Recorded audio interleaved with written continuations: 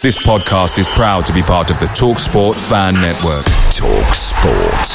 Powered by fans. The TalkSport Fan Network is proudly supported by McDelivery, bringing you the food you love. McDelivery brings a top-tier lineup of food right to your door. What will you choose? No matter the result, you'll always be winning with McDelivery, so the only thing left to say is, you in. Order now on the McDonald's app and you can also get rewards points delivered too. So that ordering today means some tasty rewards for tomorrow. Only via app at participating restaurants 18+. Rewards registration required. Points only on menu items. Delivery fee and terms apply. See mcdonalds.com. The TalkSport Fan Network is proudly teaming up with Free for Mental Health Awareness Week this year. We understand that the journey as a supporter isn't always smooth sailing, but rest assured you're not alone. There's a vast network of fellow fans who share your passion and may be experiencing similar challenges. Honesty is key in any relationship. If your friend asks you how you are feeling, tell them honestly. If you're going through a difficult time, let them know. Opening up about how you are feeling can really make a difference. After all, they are your mates for a reason. Let's all take a moment to talk more than football.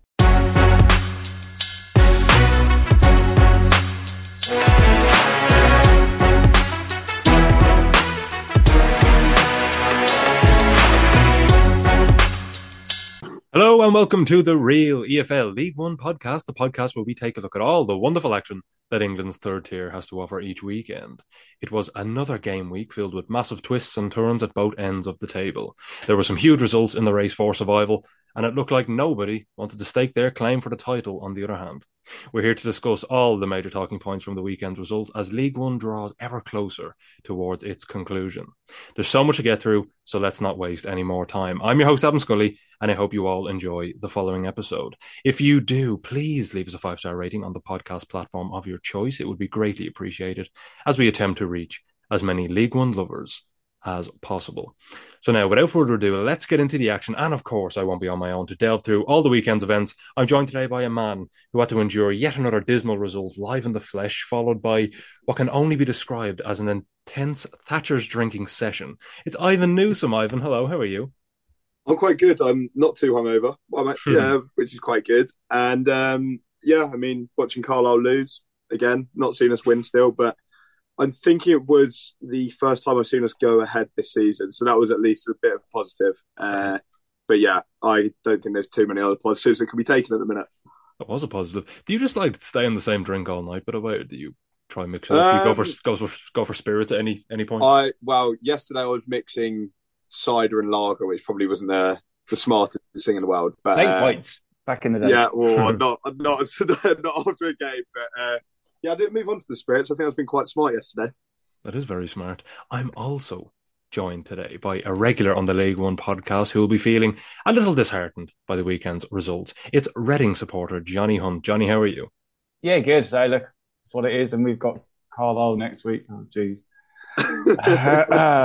Yeah, that's going to be a tense one for the League One faithful, for the League One podcast faithful, I should say. It's not going to be tense, is it? It's going to be a Reading win. Don't go there. Let's see. Let's get through this week. The first game we're going to discuss this week is what was a massive result at Bloomfield Road, and of course that is Blackpool 4, Bolton Wanderers 1. Ivan, you're going to kick us off with this one. This was a pretty big result for both teams because Bolton Wanderers were hoping to kind of close the gap to Portsmouth at the top of the table, especially after Portsmouth dropping points against Charlton Athletic. They failed to do so, whereas Blackpool picked up a huge 3 points for their own hopes of getting into the playoffs. Talk us through this one, Ivan. Yeah, I was going to say it's a freak result. I wouldn't say it is. I mean, they've beaten a team that were third 4-1, but it's every time that I've tried to write off Blackpool this season and they then get a result like this. I think a couple of weeks ago it was did they draw with drew with Oxford and lost to Stevenage. I was like, that could be their playoff chances gone, but then back-to-back good wins, isn't it, after beating Peterborough in the league. I know they did lose in the cup, but I don't think they'll be too annoyed about that if they can get in the playoffs. And it was a good performance by Blackpool. I think Bolton, I don't know if you can say it's a blip in form for them, but they don't look as strong as they did maybe at points in, the latter stage of 2023. But Bolton, I mean, they'll be annoyed they've lost, but luckily Portsmouth and Derby, we'll get onto that in a bit, both didn't pick up maximal points. I think Blackpool just needed to bounce back to, from that loss on, was it Tuesday or Wednesday? It was Tuesday night, wasn't it, to Peterborough in the EFL Trophy, because they want to still have something to play for in a season. Like if they won that at Wembley, then I suppose you could maybe give it could call it a semi-successful season. But I think they had to bounce back, and they've done it in fairly emphatic fashion. It was a bit of a statement win, I think, but they weren't ahead originally. So George Thomason put Bolton 1-0 up, and I think Blackpool fans would probably been quite worried, as that was just after about 10 minutes. But that lead didn't last too long. That's 7 minutes, in fact. And smart quick free kick, if I can get my words out, allowed Jake Deasy some space, and he curled a beauty into the top corner. It's a really good finish. I do think the game could have panned out after that goal quite differently had it not been from a wonder save from Daniel Grimshaw in the Blackpool net to Nigel Varson from close range. And that was probably the momentum shifter, I think. Marvin Ekpiteta would then put them ahead shortly after, bundling the ball in the net. Doesn't matter how they go in. And it was going quite well for Blackpool, and it would get even better after Ricardo Santos got sent off for Bolton, stopping an obvious goal scoring opportunity, and BC would then convert the subsequent penalty.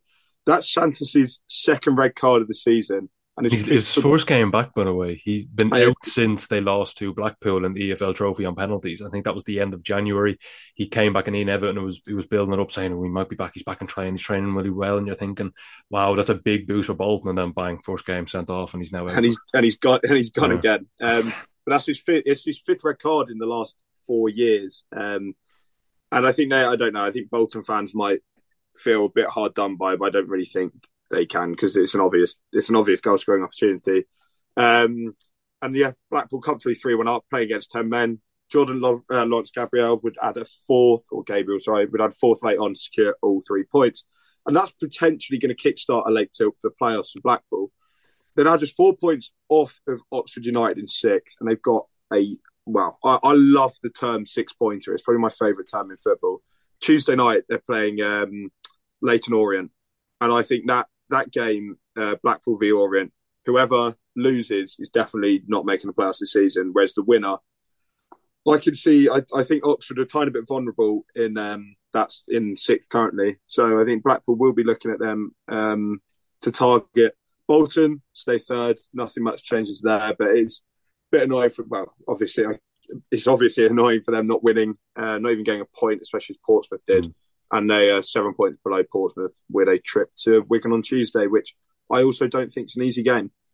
Definitely not an easy game. And I just want to say this is their first league defeat since the 20th of January when they lost to Leyton Orient. It's their first loss in all competitions since losing to Blackpool when Ricardo Santos was limped off, or he picked up an injury.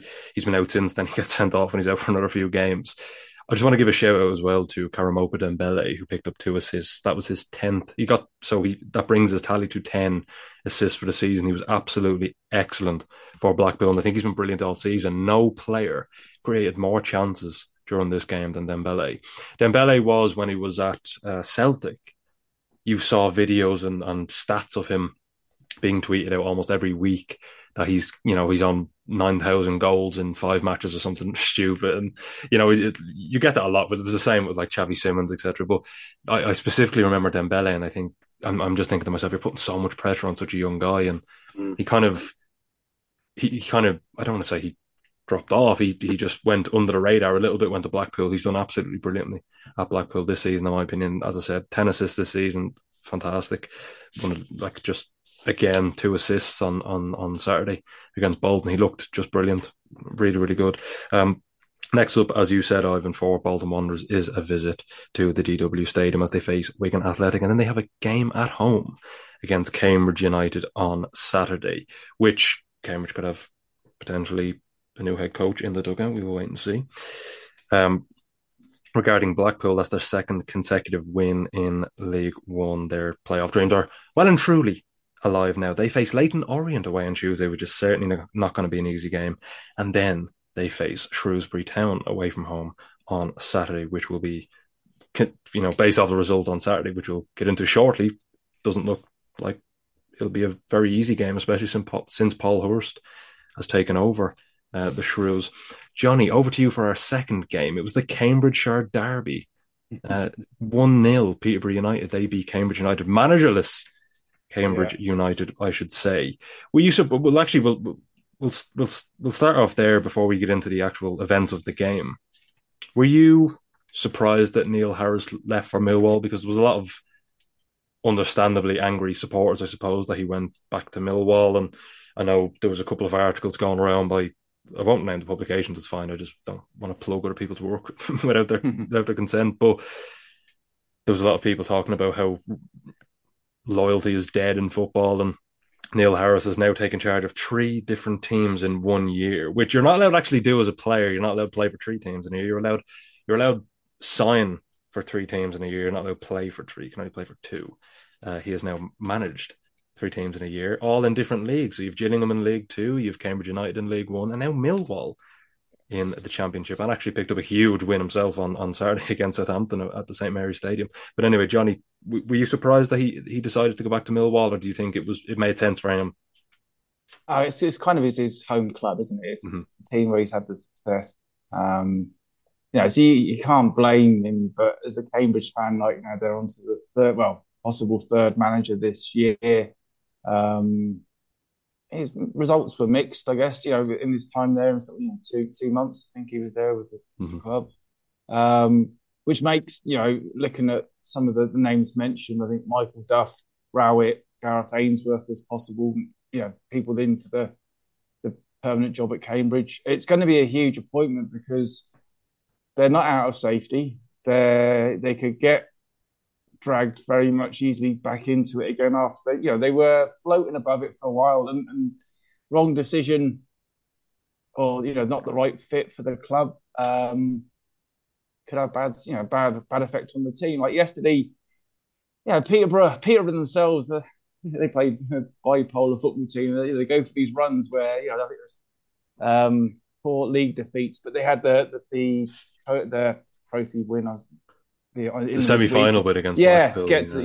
So that was a big one for them, and then to get the win yesterday, they deserved it. They created chances. Archie Collins hit the bar, and Poku had 2 sitters as well.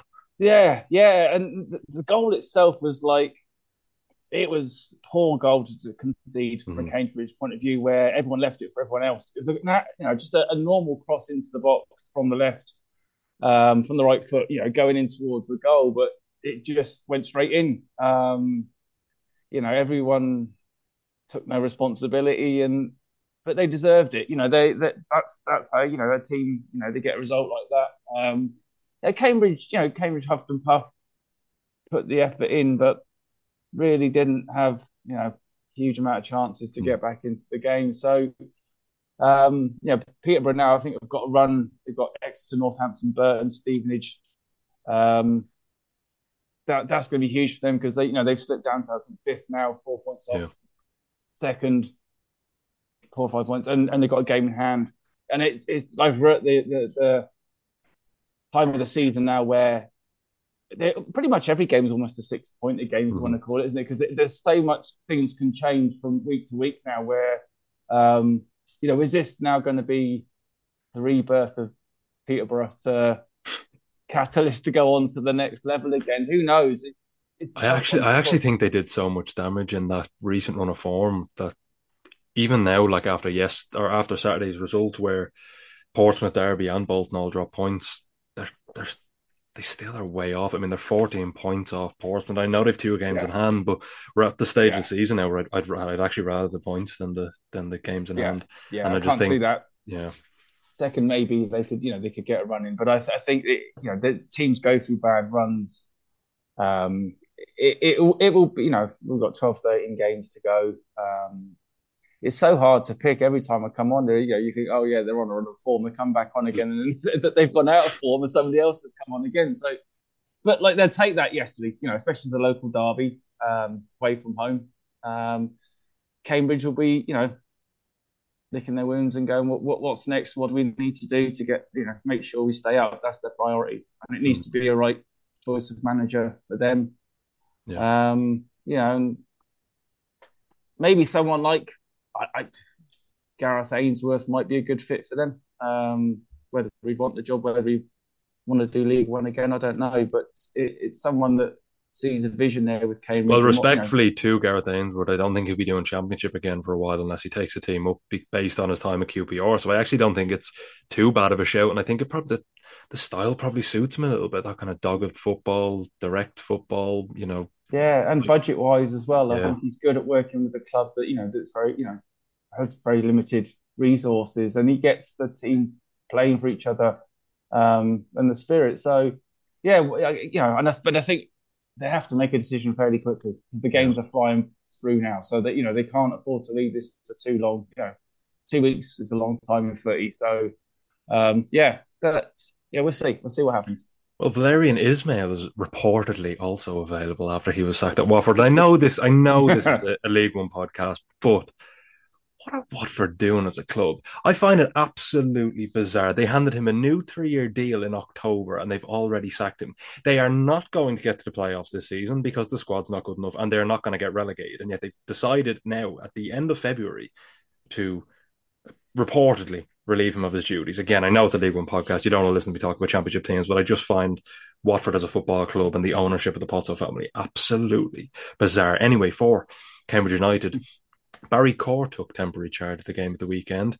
He is from your neck of the woods, Johnny, in Wicklow. He used to play for Kilcool, or a club in Kilcool when he was young. I think he's from Newcastle, County Wicklow, originally. So he took charge, but unfortunately they did lose. That was actually Peterborough United as well, their first league win in 6 games. Yeah. They are now 3 points above 7. That was a big win for them, especially because Oxford United dropped points too. They now face Exeter City at home on Saturday. It's 1 win in 5 for Cambridge, including 4 losses. They are just 5 points above the relegation zone. And they also lost 5-0 in the reverse fixture earlier in the season. So it's not been a good season for Cambridge fans in respect to their derby, or to the Cambridgeshire derby, because they've lost. I think they've lost 3 times now this season, isn't it? Do they have them in the cup? They did, yeah. They've lost 3 times now to Peterborough United this season, so certainly the season to forget. So that's all the Cambridge fans turning off this now, then, aren't they? Well, I probably won't say this then. I was going to say, who's their 1 win in their last 5 against? Is it against Carlisle? Bottom of the league, Carlisle United. Wow. It is actually against Carlisle. I have that down. Sorry, it is against Carlisle. Yeah, so not a great run of form. Hopefully, whoever takes over, whether it might be Corr, you don't know, or it could be someone from outside, whether it be an Ainsworth, etc.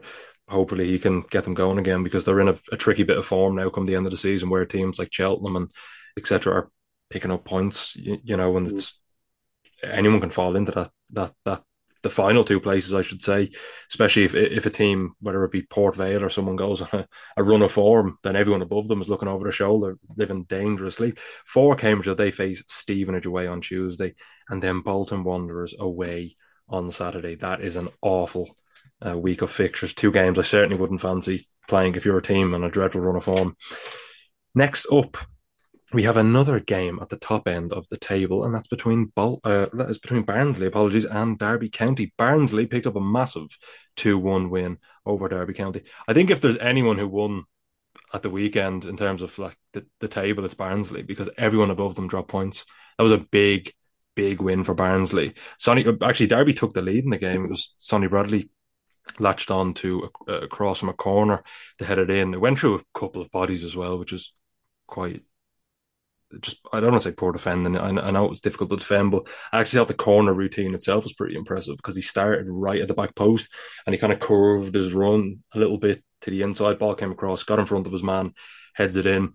It's almost cleared off the line, but the defender manages to kick it into the net. There actually was a goal line clearance earlier in the game as well. I think it may have been Sonny Bradley headed it to Aaron Cashin at the back post, and he kind of steered his header towards the goal. He kind of loops it in, and then just on the line is actually Nicky Cadden. He managed to clear it off the line, but unfortunately from a corner it in. A few minutes later, Derby take the lead. But then 15 minutes after that, Adam Phillips scored. I mean, I don't even think it's close. Goal of the week, goal of the weekend. I don't think it's close. Chests it down, volleys it with such thunder. It was an unbelievable strike to equalise for Barnsley. And then he gets himself on the score sheet again with the winner. He's came up clutch. I hate that phrase, but it came to mind. So he's come up clutch. He's come up clutch anyway in the last couple of weeks because he actually scored a brace recently there as well to win the game so late on in the match. So I think it was against Leyton Orient. It was against Leyton Orient at home a few weeks ago, only 4 matches ago. So that's 2 braces now in 4 games for him. And he scored both of them so late. I think it was the 89th and it was probably the 2nd or 3rd minute of stoppage time against Leyton Orient. And then today he scores another brace. He's been absolutely extraordinary in the last few matches for Barnsley. They have now moved 10 points behind Portsmouth. Are they in a title race? I mean, they're in a conversation, surely. No. I was just going to ask, do you reckon they can realistically get automatics this year now? I think they've got to... Well, they have a game in hand. Yeah, they've got to be targeting it, to be fair. I know Alton are 3 points ahead of them as well, and they've got a game in hand over Derby, but... Yeah. I mean, I've got a bit of an opinion on Barnsley because when we played them, they looked absolutely awful. I just remember you were steaming that night after the penalty decision, wasn't it? Oh yeah, I don't want to think about it again. But we should have got a point out of that game at least. But I just didn't think they looked very good, and they've been very well. I think probably out of them, Bolton, Derby. I don't know about Portsmouth, but they've been the most consistent over the last 5-6 games. So yeah. I can see. I can see them. It will be close. I think if Devante Cole can get plenty more goals for them, I don't know how he can write them off. But if you thought about this 3 weeks ago, I don't think anyone would have probably said that they'll get automatic promotion this season. Whereas now you look at that and 3 points to Derby. I think 10 points to Portsmouth a bit too much. But then again, 2 games in hand on them. Who knows? And as you said at the start of the podcast, does anyone actually want to win League One this season? It's crazy what a few wins on the bounce can do for a team, because a couple of weeks ago we were talking about Peterborough United for the title, and now we're saying that they're 14 points. And I know they have 2 games in hand on Portsmouth, but as I said, I'd rather the points now at this stage of the season. They're 14 points off Portsmouth, whereas Barnsley are 10. Maybe the title might be a bit of a stretch too far, but automatic promotion's only 3 points, and they have a game in hand on Derby. Only 3. They're definitely in the conversation. Because 3 points is nothing for the automatic promotion spots. They've been brilliant as of lately, and also they have only lost 1 game in the last 15 matches. So you said, Ivan, they've been brilliant over the last 5 or 6 matches, but 1 defeat in 15. It's even longer than that. Yeah, it's a really, really good run of form. They also have I think the joint second most goals in League One. Only Peterborough United have scored more this season than Barnsley. Phillips is now on 6 for the season. I believe I saw a stat as well on Twitter or X or whatever you want to call it last night that they have picked up something like 18, 19 points from losing positions this season, Barnsley. And last season it was 3. And that kind of tells you so that tells you the difference between. But that being said, it's also not a good thing that you keep going behind in certain games. Like Leyton Orient 1-0 down, they came back and won 2-1 on Saturday. 1-0 down, came back and won 2-1. At this stage of the season, I really don't think it matters. I think just winning matters, and if they are able to come behind, then it's a sign that they're certainly able to keep fighting. Some teams go 1-0 down and they concede a goal and they're absolutely crushed. Like Carlisle, for example, Ivan. But Barnsley are able to fight back, and they've done really well. And as I said, only 10 points off it. I don't think they win the league titles. I think I just wanted to pose the question to the group. But automatic promotion, yeah, they could. Only 3 points. Ivan, over to you though for a team that are just on a bad run of form. I mean, I want to just read out some stats before we get into it. Des Buckingham has been in charge for 19 games in League One with Oxford United. He has 5 wins, 7 draws, and 7 losses. That is desperate. They're averaging something like 1.12 points per game, and I ran the numbers, and if that continues, they won't finish inside the top 6. I don't think that's a shock to anyone. Ivan, they lost again at the weekend, even after taking the lead through Tyler Goodrum. They lost to Leyton Orient. What a win for them! Talk me through this one. Yeah, this was actually probably the game that, well, apart from going to watch Carlisle play, that I was most looking forward to. And I don't even look forward to watch Carlisle play, but I was looking forward to seeing the outcome. Because I know, like, you look at, was it Derby Barnsley? That probably grabbed the headlines of the game of the week. But I think this one was very intriguing based on the fact that if Oxford won, then, well, I think that would have eliminated Orient from any sort of contention, whereas Orient winning blows the whole thing wide open. And it was an absolutely huge win for them, and I think it's fairly well deserved. I've got absolutely nothing against Oxford at all, but I've kind of wanted them to lose recently because they've got, is it like 4 draws from their last 5 games or something like that? I just don't think they're convincing enough to be in the playoffs this season. Sorry, Oxford fans. They have 5 draws in their last 7, actually. They have 5 in the last 7, yeah. Oxford seem to be the team that I'm going to moan about this week, but I just don't quite think they've got enough, not even firepower about them. It's just, you look at the rest of the teams in the playoffs currently, Bolton, Barnsley, Peterborough on their day, but Oxford, I don't know, like below them, Stevenage, Blackpool, they've all got something about them. Oxford, I just don't quite get that same impression from, but it's an incredible job by Leyton Orient again. Richie Wellens has been amazing this season, and they have been winning and also losing Orient, but they're well in the fight, and they look one of the stronger teams in the playoff hunt currently for me. Oxford were unbeaten in 6 before this, but just one of those was a win. As you mentioned, Tyler Goodrum scored in the 20th minute, quite a nice little flick, and they go into half-time 1-0 up. So I think for Oxford it was fairly positive. But what you said about Barnsley coming from behind, I feel like Oxford always go ahead and then let a goal in, or 2 goals in this case. Orient would fight back and started the second half far better of the two. Ollie O'Neill got the equaliser for them. And you said about goal of the day a minute ago, I think this one has got to be up there. Not the passing is brilliant. The finish is good, but it's the passing and the build-up. And like watching the highlights, you're looking at Orient, you're like, they are playing some good football. It's a great bit of build-up for that. And then George Monker then gave them all 3 points for the cunning finish to keep their playoff chances alive. I mentioned earlier that it's a huge game against Blackpool on Tuesday night, and here we go again. I'm saying the word 6-pointer, but that is a 6-pointer again. You're thinking Orient can go with it, a win there, and Oxford lose. Are Oxford playing on Tuesday? I'm not totally sure. They're not playing. They're playing on Saturday against Portsmouth away, which is awful. Not a good one to be not a good one to be following up against. But so Orient got the game in hand. If they win that, they'll go 3 points behind Oxford. If Blackpool win, they'll go 1 point behind Oxford. So I think Oxford is definitely, I mean, as you'd expect of the team in 6th, the team that everyone below them will be looking at. But they just have to get some wins on the board if they want any sort of chance of making the playoffs this year. Draws aren't going to do it because there is going to be someone out there, 3 teams below them, Stevenage, Blackpool, Orient. I don't think Lincoln or Northampton can catch them up because they're 9 points behind. I mean, mathematically they could. I just don't see it happening. Sorry, Lincoln fans seem to think. Yeah, I was going to say, like, we've got so many Lincoln fans on the podcast, so they're probably going to send me an angry message. But I don't know. Who knows? They could go on a run, but I don't see Oxford as a playoff team this year. And as you mentioned, trip to Portsmouth on Saturday. It's not an easy game, and although we'll get onto it later about Portsmouth, I still think they are. Well, I think they'll beat Oxford fairly comfortably. To be fair, yeah.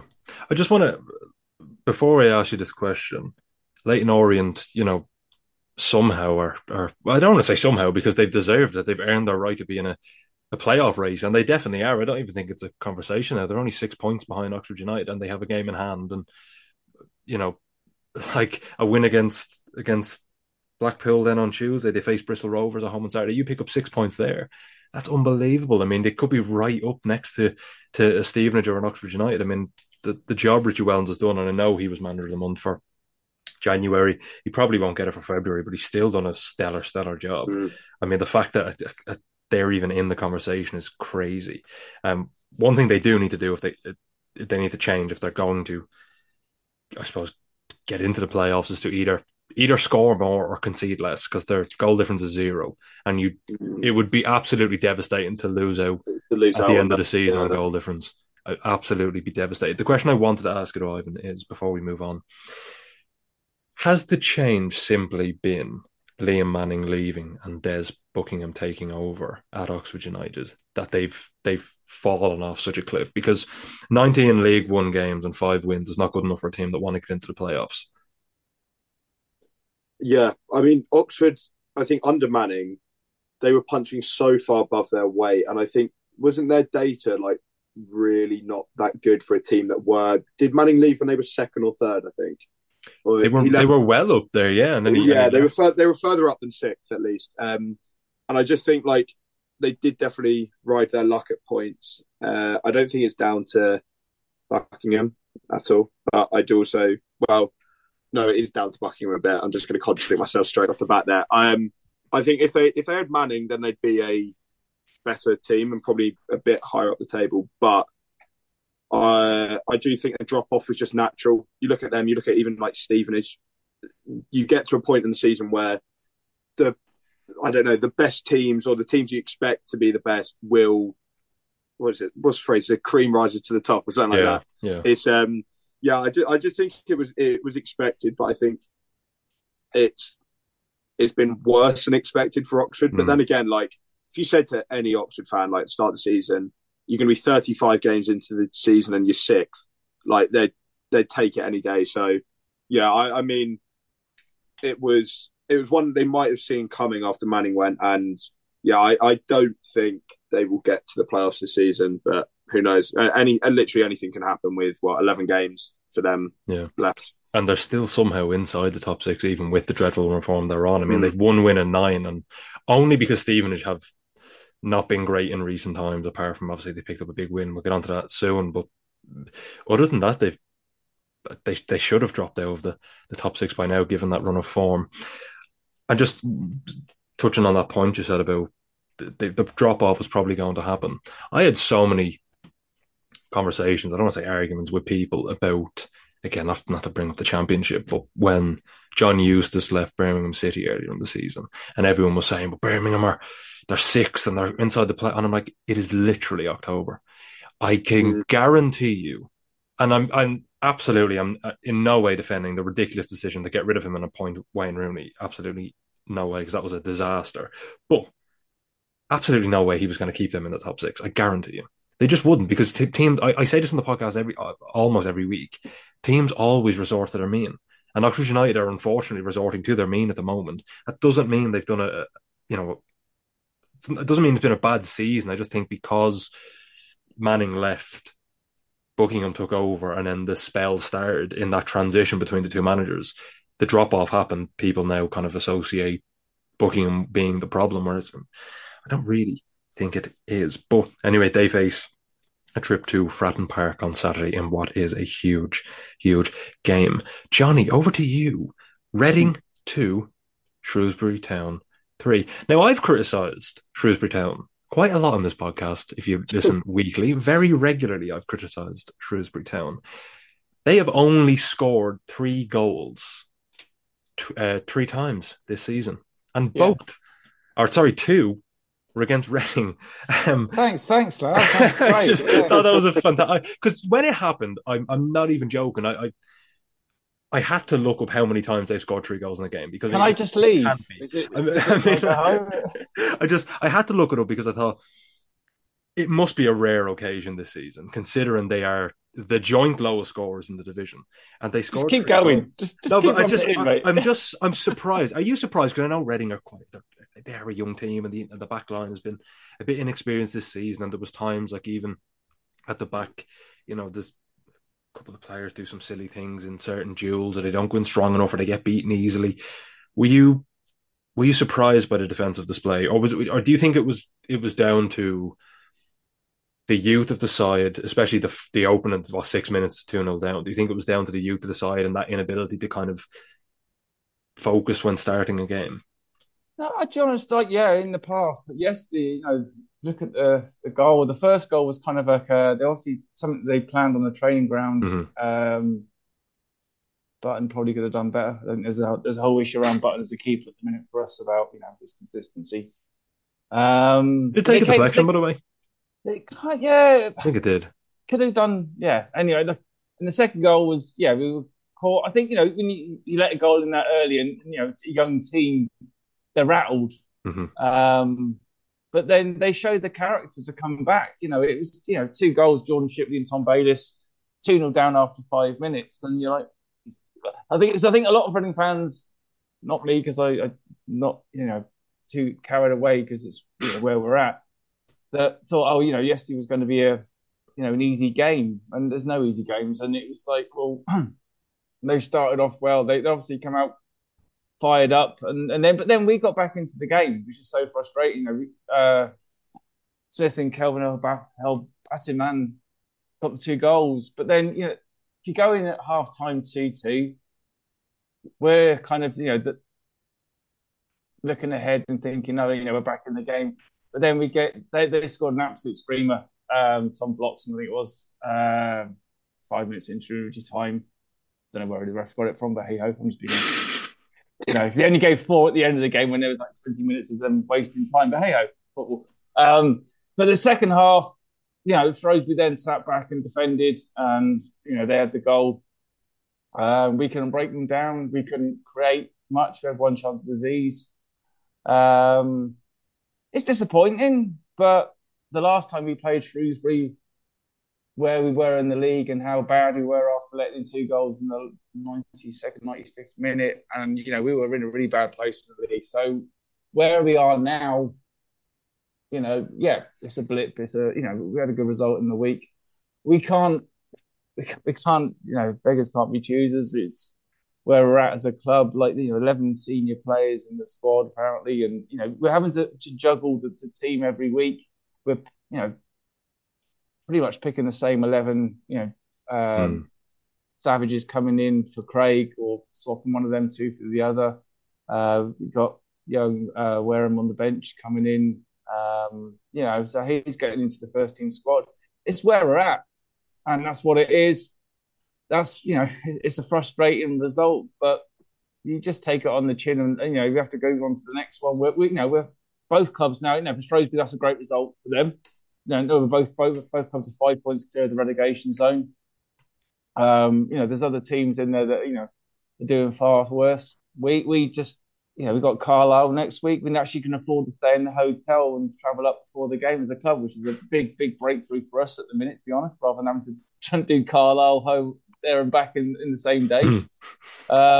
So you look at that, and it's the next big game for us. Like there's the team spirit and the unity and the battle in that team. Sellers has learned a lot of lessons since the start of the season. Changed formation, and it's they're young, a lot of young lads, but they actually care, and I haven't seen a team care as much at Reading for a long time. They may not have the experience. Yesterday we didn't have the creative spark in the second half to just do something, because they were good defensively. Lewis Wing and has been great. Aziz has been great. Tyler Binden as a young centre back who had never played first team football, came in and has done a great job. They're going to make mistakes. This is what I was going to say, because the goal scored by I think it was Tom Bayliss' goal. I think Binden was done by a little shimmy inside, and he put it to the near post of the goalkeeper, which I feel like the goalkeeper should have maybe spread himself a little bit better than he did. But anyway, he snuck it into the near post. But I watched that thinking that's an inexperienced defender who's been done there. The guy's come in, he just quickly dropped the shoulder and he's been dummied by it. And I just think it just showed. Yeah, but he's learned the lesson. He's learning on the job. He's playing first team football. Probably in another club, he'd be on the bench maybe. And I think it's brilliant. I think I would never criticise any of these young lads going out there and doing what they're doing, because they've been thrown in it together under horrendous circumstances, and I'm proud of all of them as a fan. They're going out there and they're competitive as a team. We're going to lose games because that's where we're at as a club, and that's where we're at as a players. But you look at Lewis Wing has been an absolute leader for the team this season, and I think we'll be okay, and I think Shrewsbury will be okay because there's enough quality about both teams to stay up. We've got goals. Sam Smith only got a goal yesterday after a bit of a drought. The only thing for us is, that is injuries. So yesterday, maybe was one game too far. Because with a small squad, you're literally relying on the same 16 players, and they're going to get tired. They're going to get, worn out. So they've got a week off now before we go to Carlisle. For the big one. If you could give I'm sending up a case of cider to the Carlisle team as a thank you, mate. So if you could just give that to them about 10-3. Case of Thatchers. Case of Thatchers. I don't think that players being under the influence would actually hurt us too much anyway. Sometimes they look at Ivan. Sometimes they won't. Might spark something, eh? Yeah, it's like it's a game at the time. Look, I'm joking aside, but and that's the next battle for the team. Yeah. And every week's a battle, and we're behind them, and we're proud of them.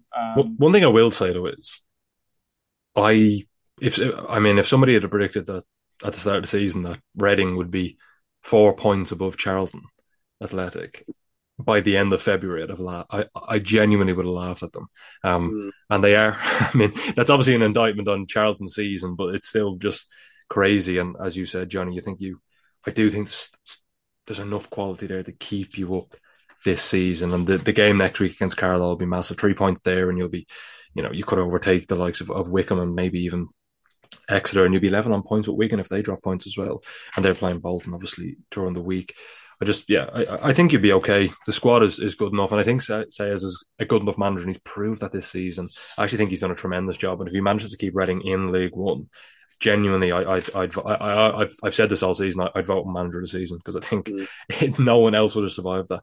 The stuff that's been thrown his way. He's a decent guy, and he's doing his best, and he's learning on the job, and big respect to him.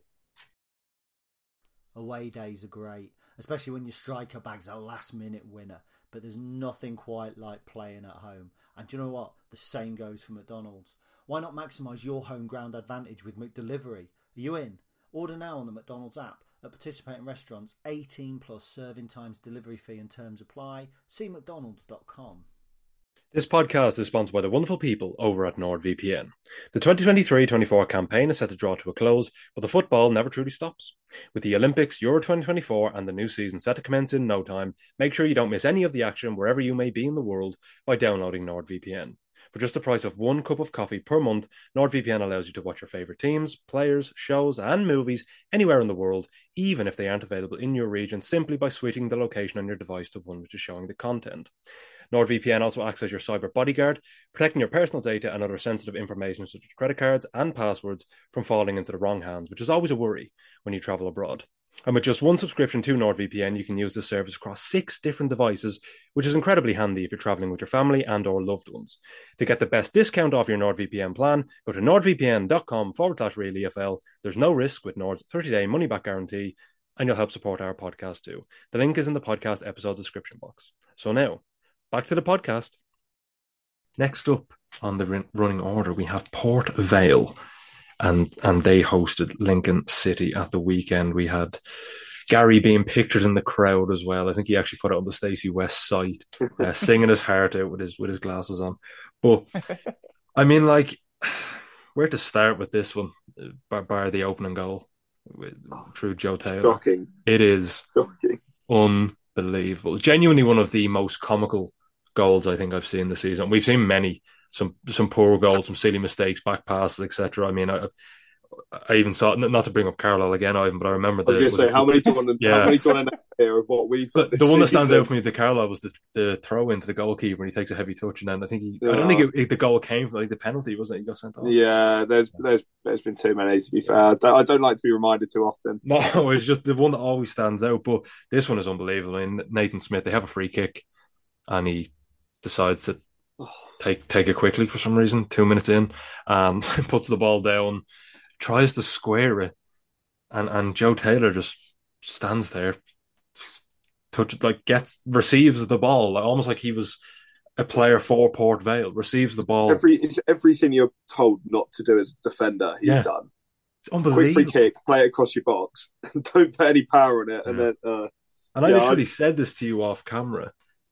Like, you have a 3v1 there. You have the two centre halves and the goalkeeper, and you've still managed to play it to Joe Taylor. That is fascinating. Genuinely, that's unbelievable. I mean, at 2 minutes in as well, Darren Moore would have told him to go out, Lincoln on a great run of form. Just keep it tight, lad. Don't concede, and we'll try and stay in it 2 minutes later, and you give away a goal like that. I mean, it's so disappointing because I think Lincoln City probably maybe deserved the win. I mean, Port Vale had more shots, but they had the same number of shots on target before.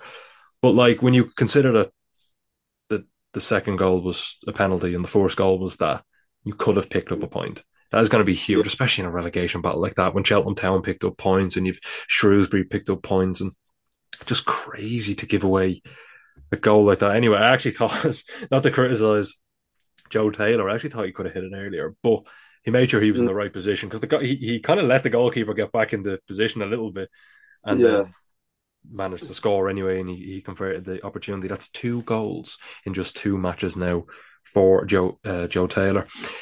And then Rico Hackett-Fairchild, he scored a penalty late on in the game to put it to bed. Really, a really disappointing evening for Port Vale. Whereas Lincoln City, they are now unbeaten in 8 games, and they have 4 wins in 5, which is crazy. And I know the Lincoln lads listen to this podcast will be absolutely delighted. And I've already seen stuff on Twitter about them getting into the playoff. But I mean, they're still they're in the conversation because they're only 3 points off Leyton Orient.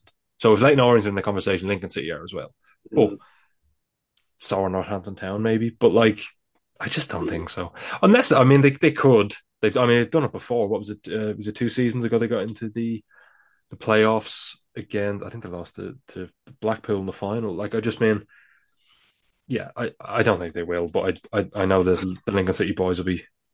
How different would the analysis of this game been if it had been Charlie or Chris on this week? Like, we're going, I don't think they'll get it. But we can win the league. But that being said, I mean, like, one thing that does impress me about Lincoln City is that they don't concede many goals. No, they've only conceded 32 goals this season. They've conceded less than any other side outside of the playoffs, and only Portsmouth and Derby County have conceded fewer goals this season than Lincoln City. For a team that are 10th in the league to have the 3rd best defence, that is really impressive.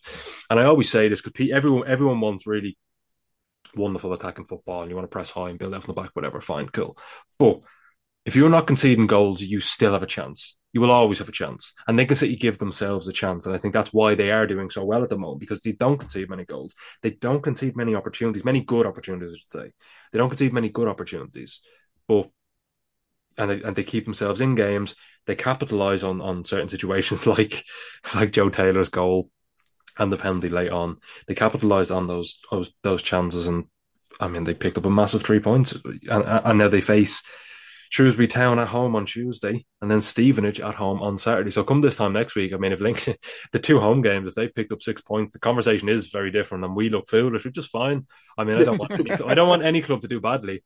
Absolutely fine. We look like fools, and that's fine. I'm sure whether it be Charlie or whoever's on here ranting and raving and 10 drinks deep on the podcast next week if they have picked up 6 points from 6. But I just want to say as well, Hackett Fairchild is now their joint top goal scorer with only 5 goals, which isn't wonderful. I think that's one thing as well, the kind of the downside, I suppose, of Lincoln City. They've only scored 37, but they've conceded 32. So they don't score many, but they don't concede many, and that's why they keep themselves in games. For Port Vale, they've picked up 3 losses in 3 games. Under Darren Moore since he took over the club. Really not a good start considering he's on a 5.5-year deal at crazy. It's unbelievable for like, what really baffles me, and I like Darren Moore. I think Darren Moore is a really good manager. I think he's done a great job at most teams he's been with. Huddersfield didn't quite go so well, but they didn't fall into the relegation zone, which I suppose is something. One thing that baffles me is that the average lifespan of a manager in a job, not lifespan, but the average tenure of a manager is something like 7 to 8 months. Where on earth, unless, I mean, name me managers right now in English football that have lasted 5+ years. There's not many. You've like Thomas Frank, you've Jurgen Klopp, you've Pep. There's Harold Ricketts. Yeah. Yeah. Simon Weaver. Is it? Yeah. Simon Weaver. You've a couple. That's the only one that I can really think of. You have a couple though. Yeah. For a League One club that have really struggled this season, to hand someone a 5.5-year deal is baffling. And the only way it makes sense is if they know they're going down or they feel they're going down. Yeah. Then they're going to leave Moore in charge, and I would hope they leave him in charge because I'd imagine the compensation package is going to be fierce for a club like Port Vale if they were to relieve him of his duties at the end of the season with 5 years remaining on his current contract. How do you decide that? Maybe that was his terms. I have absolutely no idea. I really don't. Maybe it was his terms saying that, if I'm to drop down to a League One relegation battle, I want to have at least a good contract, and they've clearly said absolutely. No problem at all. I think we're in the wrong job, lads. So I think we really need to go and get ourselves a career, bring our coaching careers back. I mean, it's just unbelievable. It's unbelievable. It really is. But that being said, they have a huge game on Tuesday against Fleetwood Town at home, and if they pick up 3 points there, they could go on a run of form. Unfortunately, they have an away trip to Pride Park on Saturday against Derby County, who are chasing the title. Really not ideal, and the 5.5-year contract was baffling at the time. As I said, I actually really like Darren Moore as a coach. I just don't think any club should hand anyone a 5.5-year deal at this level because it's such an insecure level, if that makes sense, in terms of managerial jobs. I mean, already this season, look how many Fleetwood Town are on their third manager, Port Vale are on their second, Cheltenham Town second, Charlton third. It's unbelievable. And you have a team that are down there amongst all that. And some managers are on their third job. Yeah. I mean, Neil Harris on his third job. It's just unbelievable. But anyway, look, I have to rant about someone. It was Watford earlier. It's Port Vale now. Ivan, over to you for what was probably...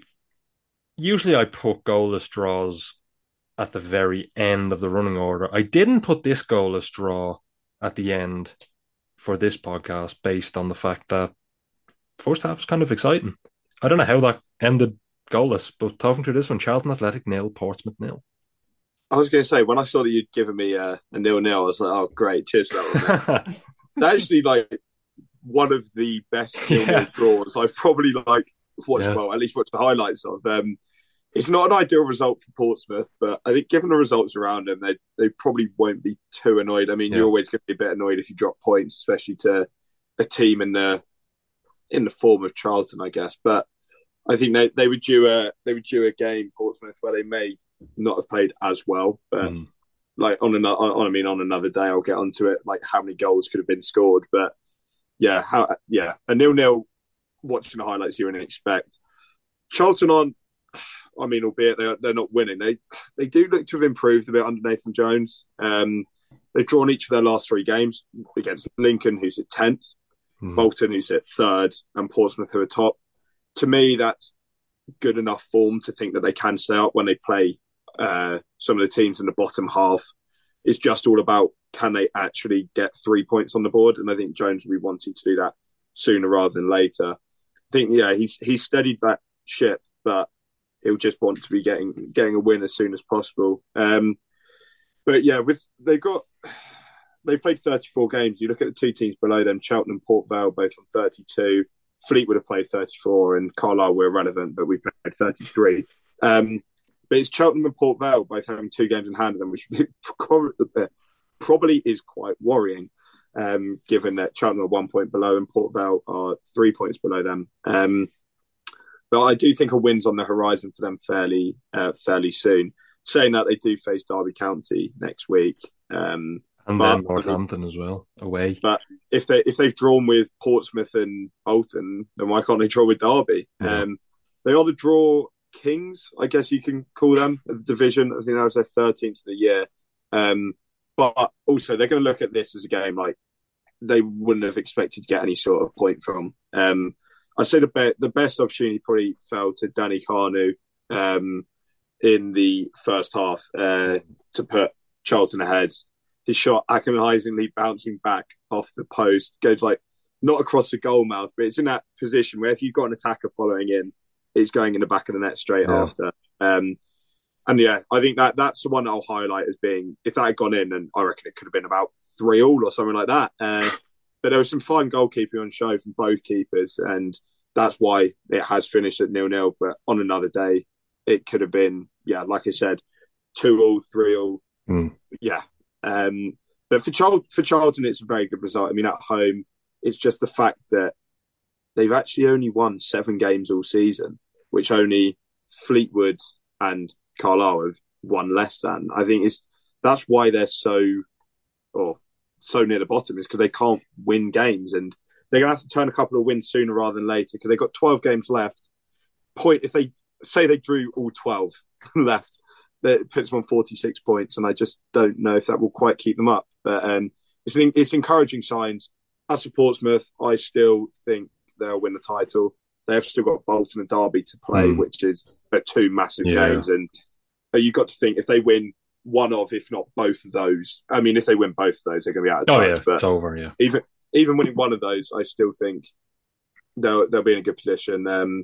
It's, like I said, it's not an ideal, but it's also not a loss to them. They keep a nice bit of form going, and then they've got Oxford on Saturday, who I said earlier, I think they can beat fairly easily. And I just think Portsmouth do look quite good, and on another day would have had quite a few goals in that.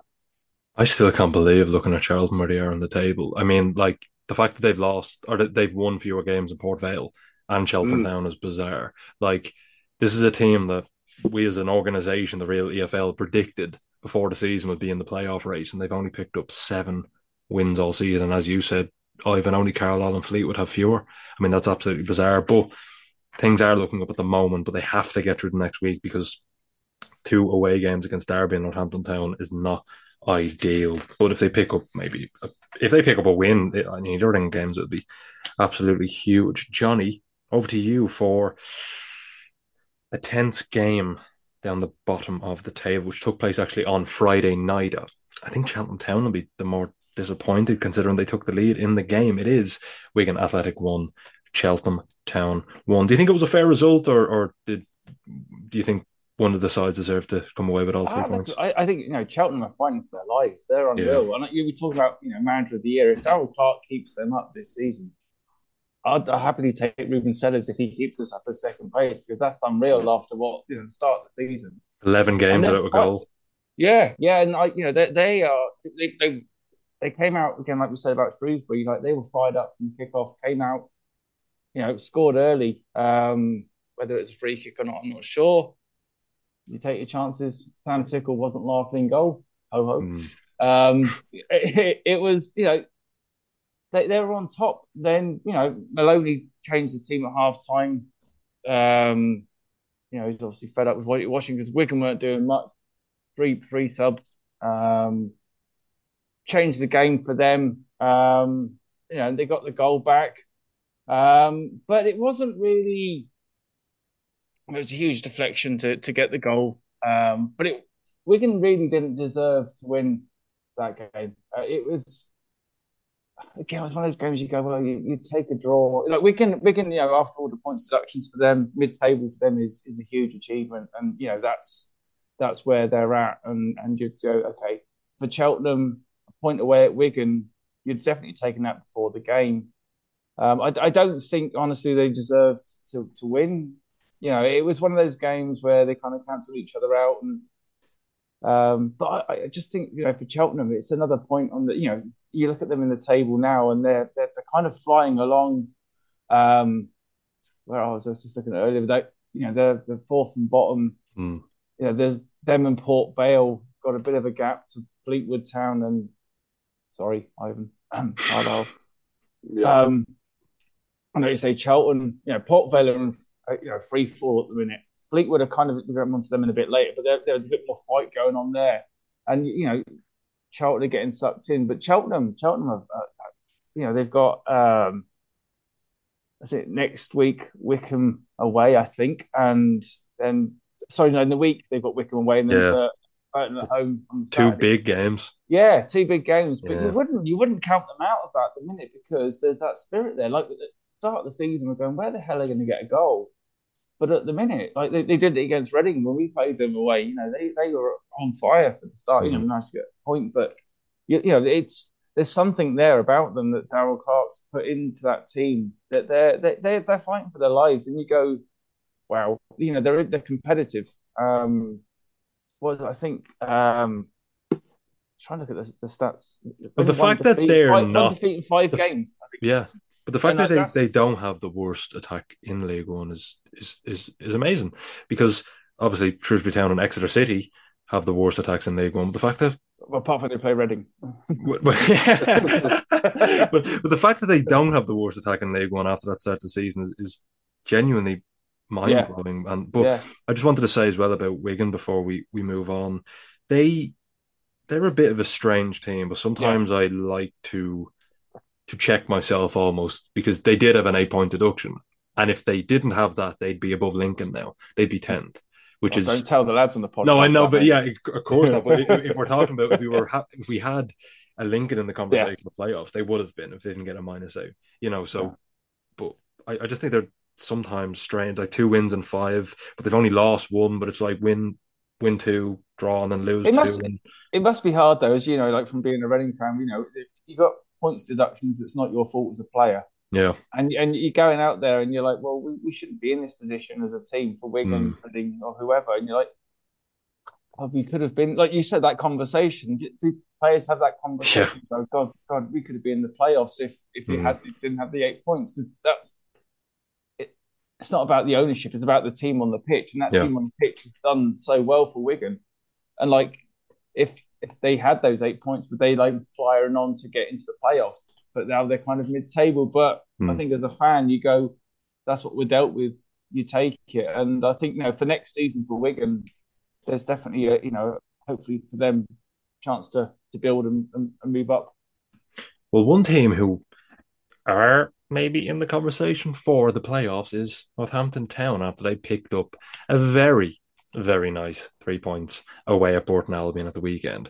I mean, like, I feel like we're saying everyone's in the conversation now, but I just feel like they're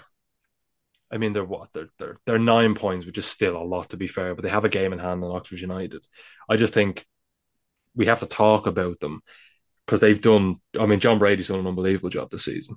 And again, I know, trust me, Ivan, the League 2 podcast next year is going to be elite, so because you won't feel as bad. But when I say certain things, I almost feel guilty because I know you're here. But Northampton Town, Leyton Orient, and Stevenage all were promoted as well, and they are in the top 11, which I think is. I knew that was coming. I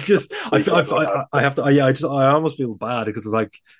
He doesn't not mention it though, does he, Ivan? He still brings it up. He never holds back. But to be fair, it is quite amazing. Like, you look at, we know that League One's not that strong this year, but still, to have 3 of the 4 promoted teams in the top 11 at the minute, and the other one to be absolutely rubbish. I was being quite selective with my word there, being rubbish at the bottom of the table. But fair play to all Northampton, Orient, and Stevenage. I thought Northampton especially might struggle this season, but what do I know about football?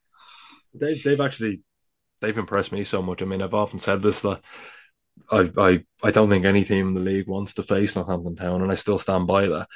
They do concede more goals than they should, which was somewhat surprising, because when they lose games, really not by much. It's maybe a goal or two where they manage to get a draw, but they do concede more than they probably should. They've conceded more than Burton Albion this season, which is quite surprising. But that being said, they got a clean sheet on Saturday. They picked up a nice 2-0 win. Mark Leonard, who has been actually linked in the past 2 weeks with a move to Portsmouth, depending on whether they got promotion or not, and a couple of other sides, opened the scoring in the 22nd minute with a goal that somehow went down as his goal. I'm sorry. I like Mark Leonard. I think Mark Leonard is a really, really talented player. But that goal is just as... that should have been an own goal for Inciala. Absolutely. He strikes it from range.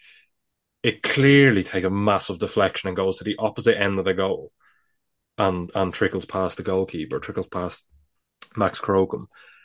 He did claim the goal. That's absolutely fine. Mitch Pinnock got the assist, and then he got himself on the score sheet in the 36th minute. That's his... He now has 14 goal contributions this season, Mitch Pinnock, which is unbelievable. Done so well. Whereas Mark Leonard, he has 5 goals and 4 assists. It's now 2 wins in 3 games for Northampton Town. They are 15 points above the relegation zone, so I would say it's obviously mathematically still possible for them to go down, but I think job done there. I don't think they're going to go down, obviously.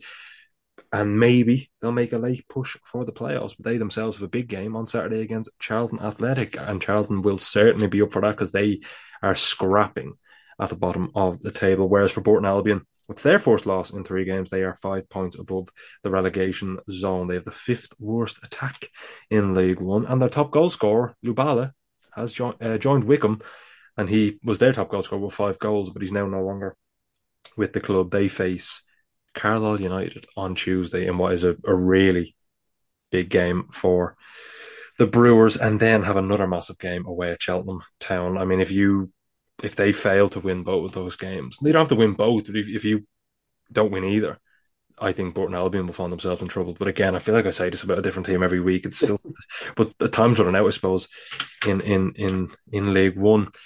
Ivan, I wish we didn't have to, but we didn't have to. Yeah. It's Bristol Rovers 2, Carlisle United 1. 4 wins this season. I know, but positive, you took the lead and could have taken the lead again actually during the game. There was another really good chance from a set piece or a cross. Or talking through this one, okay? You may not stay up, but was it a positive performance at least? I would say so. I've got a few mates who I went to the game with. Well, I say went to the game with. They're Bristol Rovers fans, so they're in Bristol Rovers ends. And I said to him, I sent a message at half time, like, this is the best I've seen us play this season, which I think says a lot. I mean, people can probably tell from my accent, I do not live in Carlisle. So I've not actually seen us win this year because I've only been doing away games. I think that's my 9th game this year. And I think it's 8 losses and 1 draw. But I also don't think many people in our fan base have seen us win this year. So it makes me feel a little bit better. The problem is for me now is just like, I think everyone in our fan base knows that we are down. I'd be very surprised if anyone thinks we can stay up. And I'm also worried that's just now what the players are thinking, which I know isn't.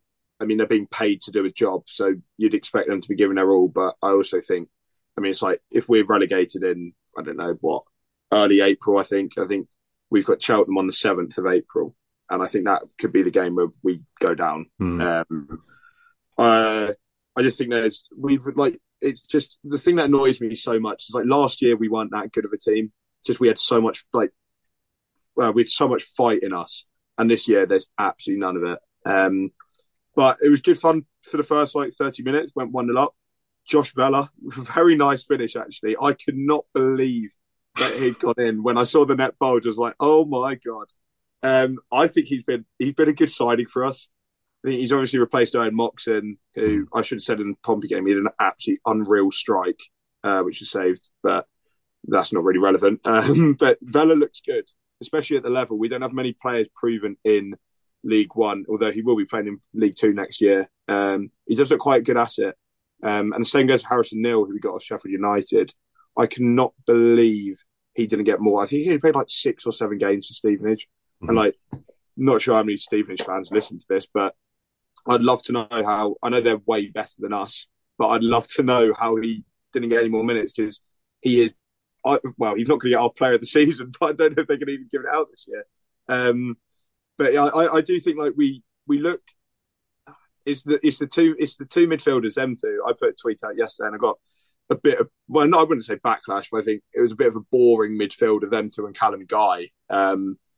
And it's someone said about we've got no ball carriers, which is fair, but I actually think we'll be fine in League Two without midfield. But this is just me just saying we are going to be in League Two. Before you ask about should we get rid of Simo, if that was a potential question, I'd keep Paul Simpson in the job. Well, it wouldn't make sense to get rid of him now. It just wouldn't. It'd be nonsense. I think it'd be the stupidest decision possible. It's 14 points. Why? Yeah. Unless Big Sam's coming in, there's just no point. You're just not going to. No one's going to claw that back. Wayne Rooney till the end of the season. Yeah, just you know what I mean. It'd be pointless. The question I was going to ask. Give Wayne Rooney. Give 5.5 year deal. Yeah. Till the end of the decade. But I just don't see why. There's no point in sacking him at this point. I mean, I wouldn't sack him anyway. We've done so well to even be in League One, but I do think if he's our manager next year, we'll be just fine in League Two. I should actually mention Bristol Rovers. Chris Martin, I said, would definitely score against us. because I knew that I was doing this, and I am not doing a Coldplay joke, but Giovanni Brown, the assist is he sends Sam Lavelle to the shops. And like as soon as he spun it, I was like, "Yep, this is going to be a goal." And it's a great finish by Martin. It's he did very well. And then I think from that, I was just like, "Can we just get to half time at 1-0?" So we did. But then, what was it? I think 5 minutes after half time, Scott Sinclair, who I completely forgot, played for Bristol Rovers until I got told. I forgot he played told football before the game. One of my mates, I don't know if he'll be listening, but he said he saw Scott Sinclair in a gym in Bath about 3 days before the game, and that reminded me that he does still indeed play football. And then, of course, he'd go on to score with a fairly good finish, but I'm not 100% convinced by the goalkeeping from Harry Lewis. But I'm not even going to talk about goalkeepers for us because we've had 4 different ones, and I'd say the only one that's been any good, or not any good. I don't think Harry Lewis is awful, but Gabe Breeze, who's the 20-year-old, he might be 21 now. He's the academy product. He's the only one that I think's covered himself in his sort of glory. From Carlisle perspective, I don't actually think we deserved anything from it. We played well the first 30 minutes, but apart from that, we just don't create enough. It's better than last week. Obviously, we got smacked by Cambridge, but we are fairly doomed. Bristol Rovers are saying to Matt Isles, who's on, well, when it's not you presenting, it's always him.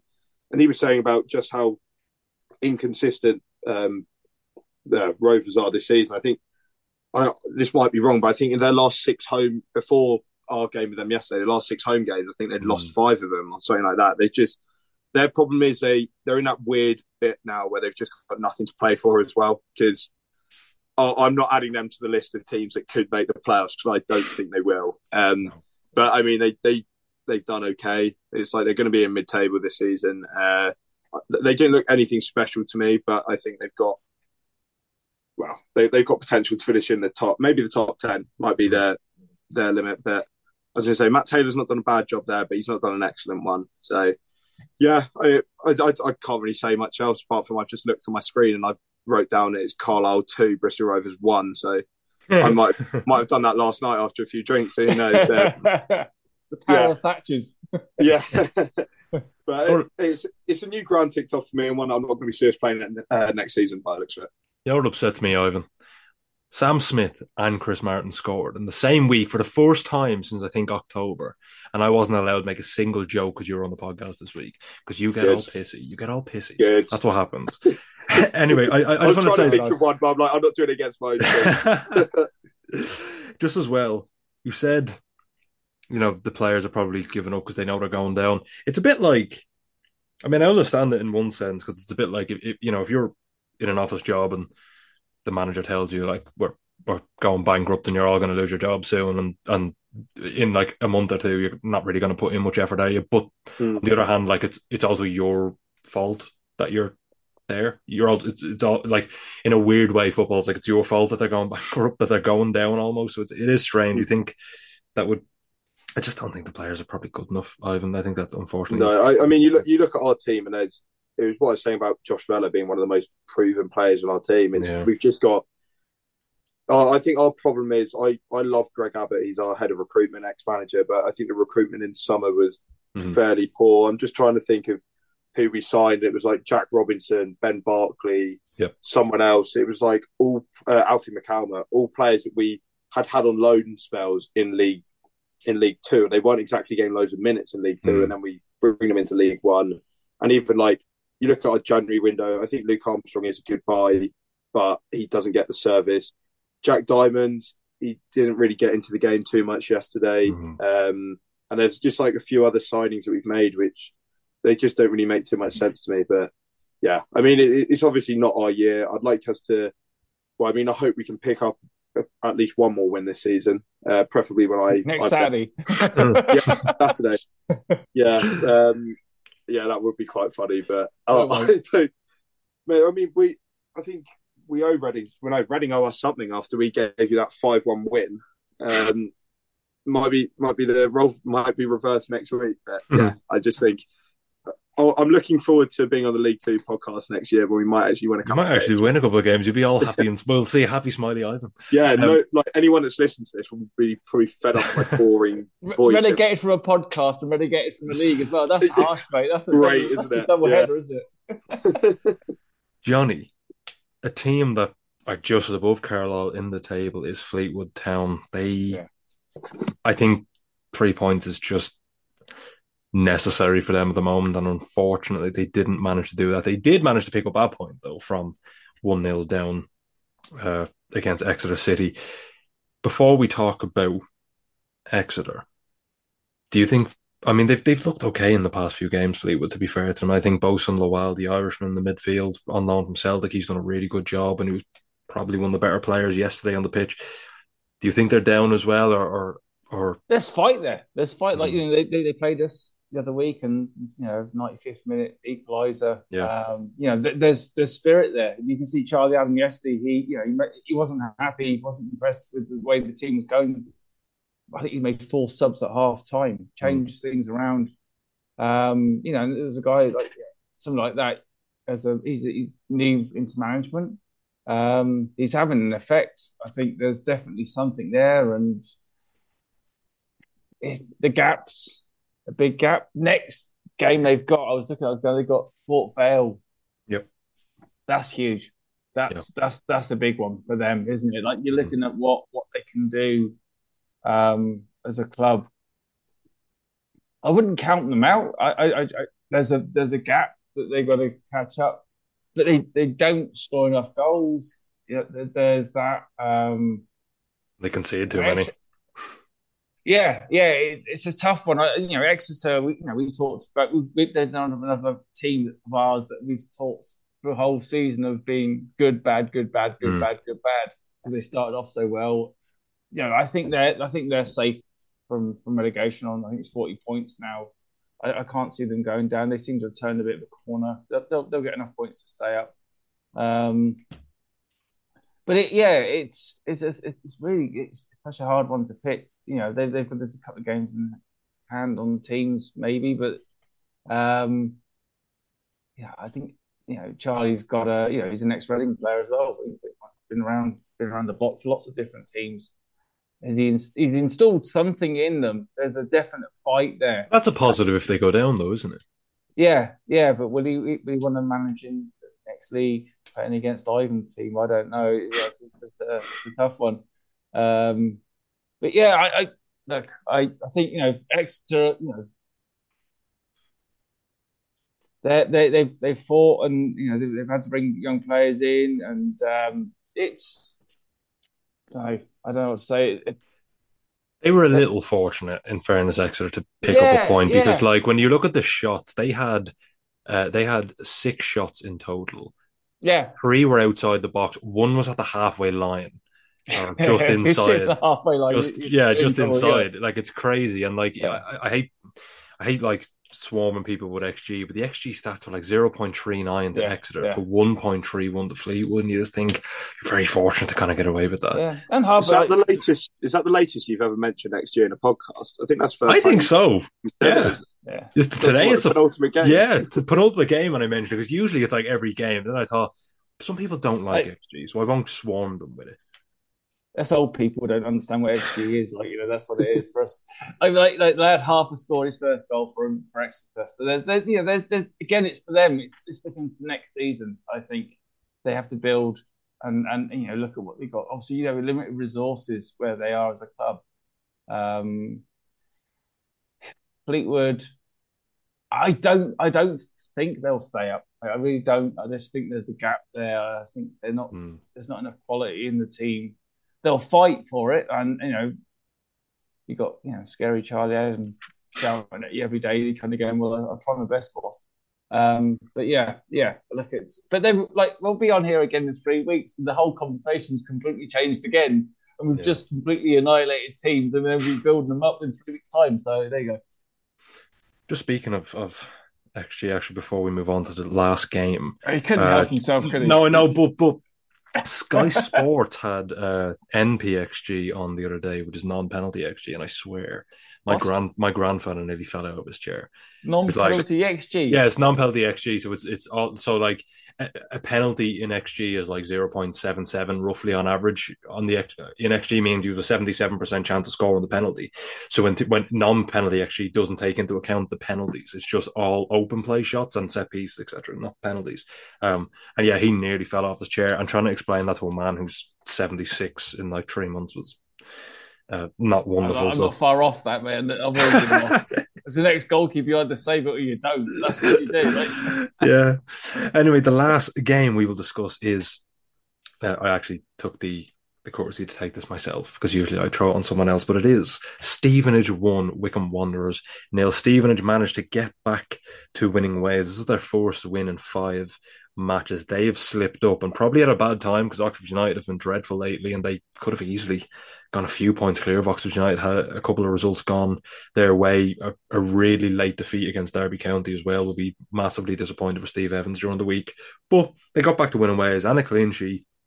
1-0. They now move within 1 point of Oxford United with 2 games in hand as well, which is always a bonus if they win them. They face Cambridge United at home on Tuesday and Lincoln City away on Saturday. Just speaking about the events of the game, Carl Piergianni, he scored his 4th of the season through a really, really nice little left-footed finish into the bottom right-hand corner. Really, really nice finish. The ball was laid off to him and he I think it was it.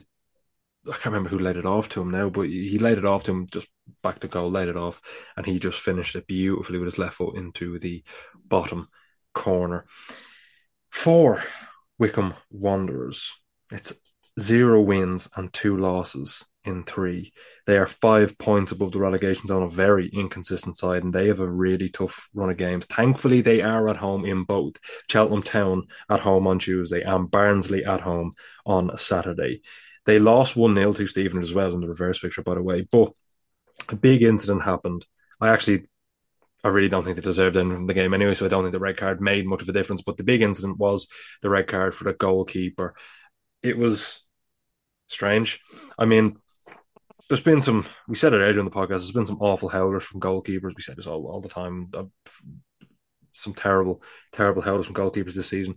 He comes rushing out and then kind of hesitates, but I think he has plenty of time to get to the ball. And the ball's just at him and he decides to kind of like cower over into a fetal position and just obstruct the attacker and he manages to get himself sent off. It's just so silly. You're chasing a game and I suppose you need a win. You're on a poor run of form, as I said, no wins in 3 now. And he does something as silly as that. I think it was Roberts he obstructed actually when he went over. It was Roberts ran through. He came out and it was silly. It was absolutely bonkers. Like he could have won the ball, could have put his boot through. Even if he had put his boot through and tackled the player, it would have made more sense than what he did. He realised maybe he wasn't getting to the ball, got really scared of getting sent off, and then decided to kind of hunch over. It was just ridiculous. Roberts went over like a sack of potatoes. That was also awful and slightly embarrassing. Yeah, it really didn't help him, but it was also slightly embarrassing. I mean, there's absolutely no way that the contact require that much, potato sack falling, I suppose I should say. But Wycombe Wanderers really will be really disappointed with that result. And as I said, they probably didn't really deserve much from the game. They only had 6 shots and 1 on target. They had less possession than Stevenage, which if you've looked at Stevenage possession stats this season, that is harder to do. Stevenage don't keep the ball very well. Anyway, Stevenage have managed to carry on their chase and their hopes of reaching the playoffs, and what an achievement it would be for Steve Evans. Men, gentlemen, we will wrap up the podcast there because we've actually ran well over time. Thank you, Johnny and Ivan. Johnny, what are you doing this week? Work. Yeah, no, there's some positive stuff around mental health. Talking Royals, the online peer support group, is going really well, and it's also, if you want to mention this, it's Eating Disorder Awareness Week, which I'm a huge part of. And there's a webinar we're doing here for Bodywise here in Ireland on Wednesday at 6 p.m. which means the world to me. All the mental health stuff, it always does. That's amazing. Plug your Twitter then, so people can listen. And I will do. It's Hunter Royal on next Twitter thing and Talking Royal on Twitter XE thing. Like I said, but put it out there. It means the world to me. Make a difference. That's brilliant. That's really brilliant, Johnny. And Ivan, what about you? What are your plans for the week? I'm going to a couple of gigs actually later on in the week, and I debated. Well, I flirted with the idea of going to watch us play Burton on Tuesday night if we'd beaten Bristol Rovers.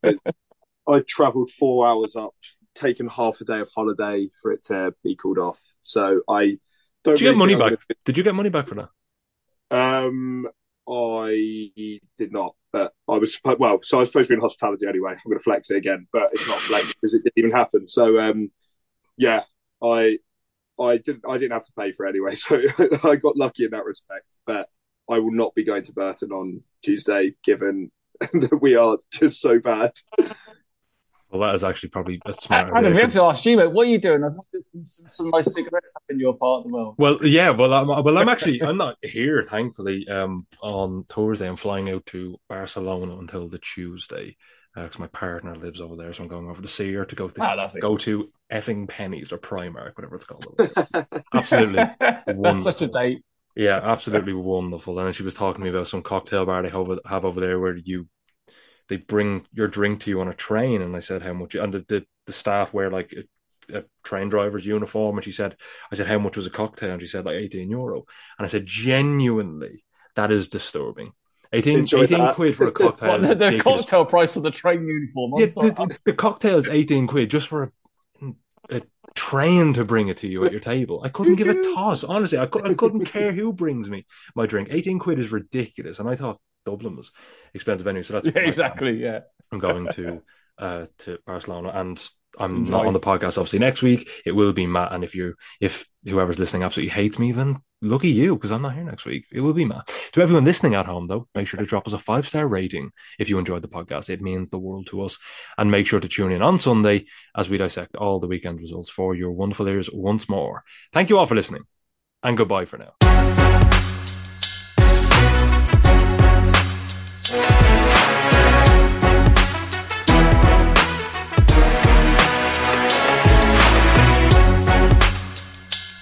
The TalkSport Fan Network is proudly teaming up with Free for Mental Health Awareness Week this year. As football fans, we often pride ourselves on knowing everything, from which substitution can turn the game around to the quickest route home to beat the crowds. However, when it comes to discussing feelings with our friends, we might not always feel as confident. That's why we're here to equip you with the right tools so you can reach out to those who can help. If your mates are struggling, let them know that the Samaritans are free to call on 116 123. That's 116 123. They are there to listen without judgment or pressure, 24/7, 365 days of the year. Let's all take a moment to talk more than football. It's the 90th minute and all your mates around watching your team on iFollow. You've got your McNugget share box on the go, and do you know what? Your mate's already got booked for double dipping, but then later on you steal in, grab the last nugget and snatch all 3 points. Perfect. Why not order McDelivery now on the McDonald's app? Are you in? At participating restaurants, 18 plus, serving times, delivery fee and terms apply. See mcdonalds.com. This podcast is proud to be part of the TalkSport Fan Network. TalkSport. Powered by fans.